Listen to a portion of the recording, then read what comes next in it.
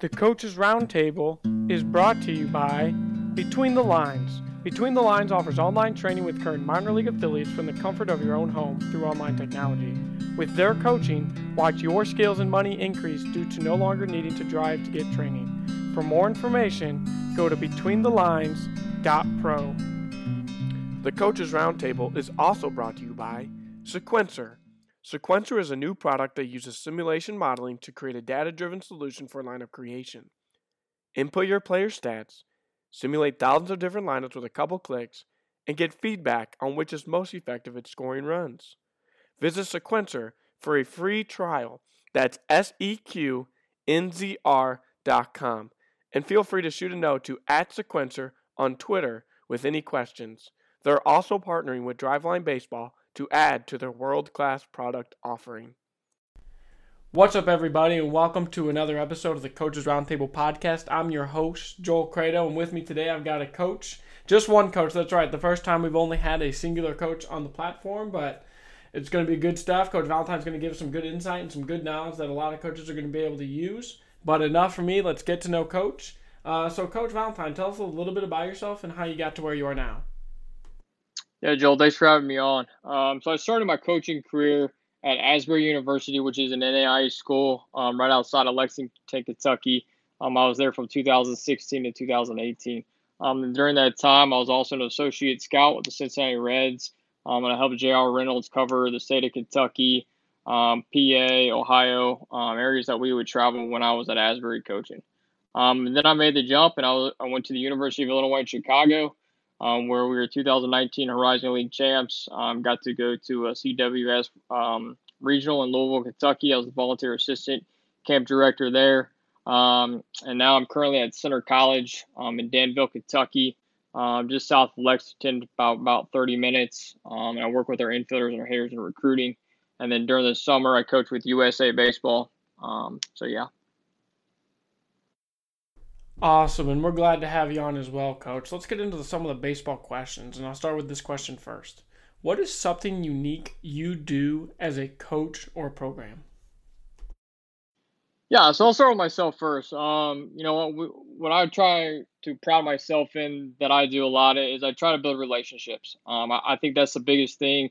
Networking outside of coaching too. I think it's really big, but especially with our guys. And I was on the job for 6 months at Center College before our season got cut short, and I arrived in late August.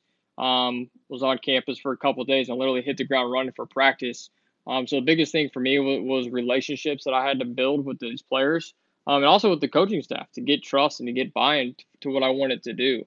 I don't really have anything unique. It's pretty standard on what I do.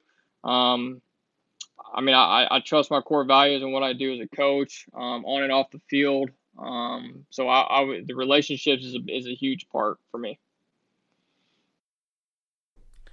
Awesome. Good stuff, Coach. And for those of you that don't know, Coach Valentine told me that he's going to be getting married this weekend. So congratulations to you and good luck with you and your missus. So one of the next questions I got for you is this. What are things you look for when scouting opponents, whether it be stats or tendencies or etc.? Yeah, so I handle most of all of our scouting reports. I handle it when I was at Asbury, same thing when I was at UIC, and I do the same thing out in Center. So the biggest thing for me when we get reports from other schools and I'm putting it together, it's really about, you can only believe about 50% because it's going to depend what type of arms they're throwing on the weekends. Are their guys 88 to 90? Our guys are 87 to 88, so the velo is going to drop a little bit. Definitely, when it comes to the pitching side of things, we want to know velocity right away. Is he a 3-pitch guy? Is he a 4-pitch guy? What's his time to the plate? And then for us, really, it's hits and base on balls when we're looking at those type of stats. And we'll always put on our scouting report, we'll always put the 2019 stats above and then put the 2020 stats below, just because if we're facing them in week 2 of the season, at least we have some type of data on them that we're able to go up and we're able to look, hey, man, this is what he did last year, and it kind of gives us a good idea. On the catching standpoint, pass balls, stolen base attempts. It gives myself and our head coach a good idea. Hey, can we run on this guy or can we not? And then on the offensive side of things, when we're relaying the message to our pitching coach and to our defense, extra base hits are huge. It tells us a lot about a player. Stolen bases is huge too. We go off of a green, yellow, red system. So our guys know when they get the scouting report the day of the game and they see green, green, coupled to next to a couple guys, then they know that those guys are going to be some plus runners. They're going to take advantage. That's also on our catcher's card. It's on our infielders have all that information. So for us, we as much as I like putting together scouting points and enjoy doing that, we also have to let our guys play at the same time. We can't micromanage the entire game. That's why we're in the dugout and no longer playing. Awesome, good stuff, Coach. And so my next question is this: what are some ways that you guys try to improve your players in the off season? So we have two full-time strength and conditioning coaches, and they do a fantastic job. The time that I was able to spend with them in the short couple months that I was there, um, they are devoted to helping our student athletes maximize their best ability skills off the field in the weight room with strength, conditioning, meal prep. If we got a guy that's coming in and we're like, hey man, we need to put on 10 pounds, and our athletic training staff does a good job, and our strength and conditioning coaches do a great job, increasing meals, telling them what they need to track. And then if we get a guy that comes in that he's a little overweight, we just reverse it and say, hey man, listen, this is what you have to do. This is what you have to eat. Our guys get a throwing program. Now obviously with how this year kind of ended, it's going to be a little different. But we have a lot of our guys also playing summer baseball too, or at least that are going to try. So their throwing program might be a little bit modified just because they're going to, get in about 30 games, where some guys that aren't playing, their throwing program is going to be a little bit more high tense. So that when we get back to campus in August, our guys know exactly what lifts they're going to get into. They know exactly what the throwing program looks like. So, we hit the ground running in August. We start that first week of September for about 3 weeks or so with individual work. And then we're right into live inter squad scrimmages on the weekend. So moving into the next question, it's this, and it's kind of like the hot topic today in sports, where it really wasn't a big thing years ago, even when I was in high school, just a handful of years ago, but it's really gotten some momentum in the last few years, and it's this: the mental side of the game. And so what are the ways you guys, or you in particular, work on the mental side of the game with your players? Yeah, so with Center being such a prestige college, we know that our guys are under a lot of pressure in the classroom, with a ton of work, and now we're adding back on the strength and conditioning when we're out of season 4 times a week. Plus, we're adding in practice, 5 times a week. So it's a lot to manage, and it's a lot to handle. So on the mental aspect of things, we try to tell guys to take 10 or 15 minutes each and every single day to themselves and just reflect on, how was my day today? Or, if they wake up in the morning and, like just close their eyes for like 10, 15 minutes and just take a deep breath because they know they got a jam packed day. So, the mental piece, the breathing part is really big for us. And we talk about that when we're in practice as well, especially when our guys are walking to the plate. And there's a stat, or somebody mentioned a couple weeks ago that I was on a call with, that said their heart rate raises 15 second per beat when the hitter is walking to the box. So our objective and what we're trying to figure out is how can we keep that heart rate not from escalating and jumping up. So we do a lot of breathing stuff with our guys, and we also just do a lot of mental prep work. There's some days like we'll show up to practice, and for instance, I work with the infielders, and there will be a time where I don't even hit them a fungo, and I just tell them to start with the ball in their glove, and we're going to move around like we're feeling the ground ball, and we're going to make throws, and that's kind of like their mental work to get ready to go for practice. Awesome. And so I'll ask you this question next. And I know that it's kind of a two-way question, but even if you could just answer one side, or even if you have perspective on both sides, that'd be awesome. And it's this: how do you, as a coach or as a program as a whole, utilize, meaning the offensive side, or control the defensive and pitching side, the running game? Yeah.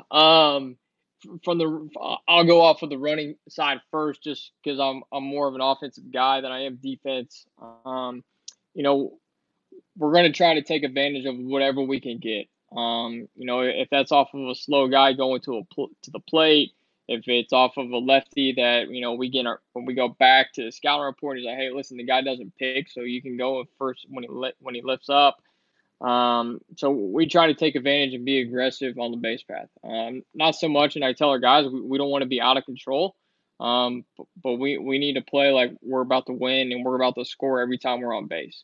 When I was at Asbury, we had a below average base running team, and within the past 2 or 3 years that I was there, we were ranked top 10 in the country in stolen bases. We were ranked second nationally in attempts.